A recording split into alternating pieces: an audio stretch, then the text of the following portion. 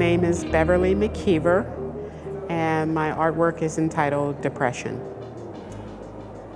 There's a film that HBO put out last year, a documentary feature-length film called Raising Renee, and it's about my promise that I made to my mother that if she died, that I would take care of my mentally disabled sister, Renee, who is currently 52, but has the mindset of a third grader and has epilepsy.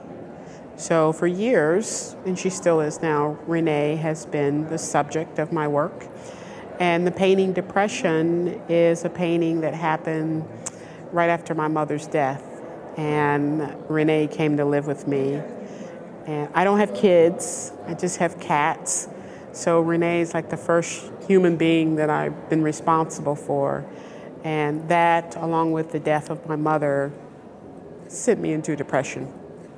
I paint with oil paint, and I paint from a primary palette, which means I paint from 2 blues, 2 reds, and 2 yellows, and white, and I mix my own colors. And I always want my paint to look like icing on a cake.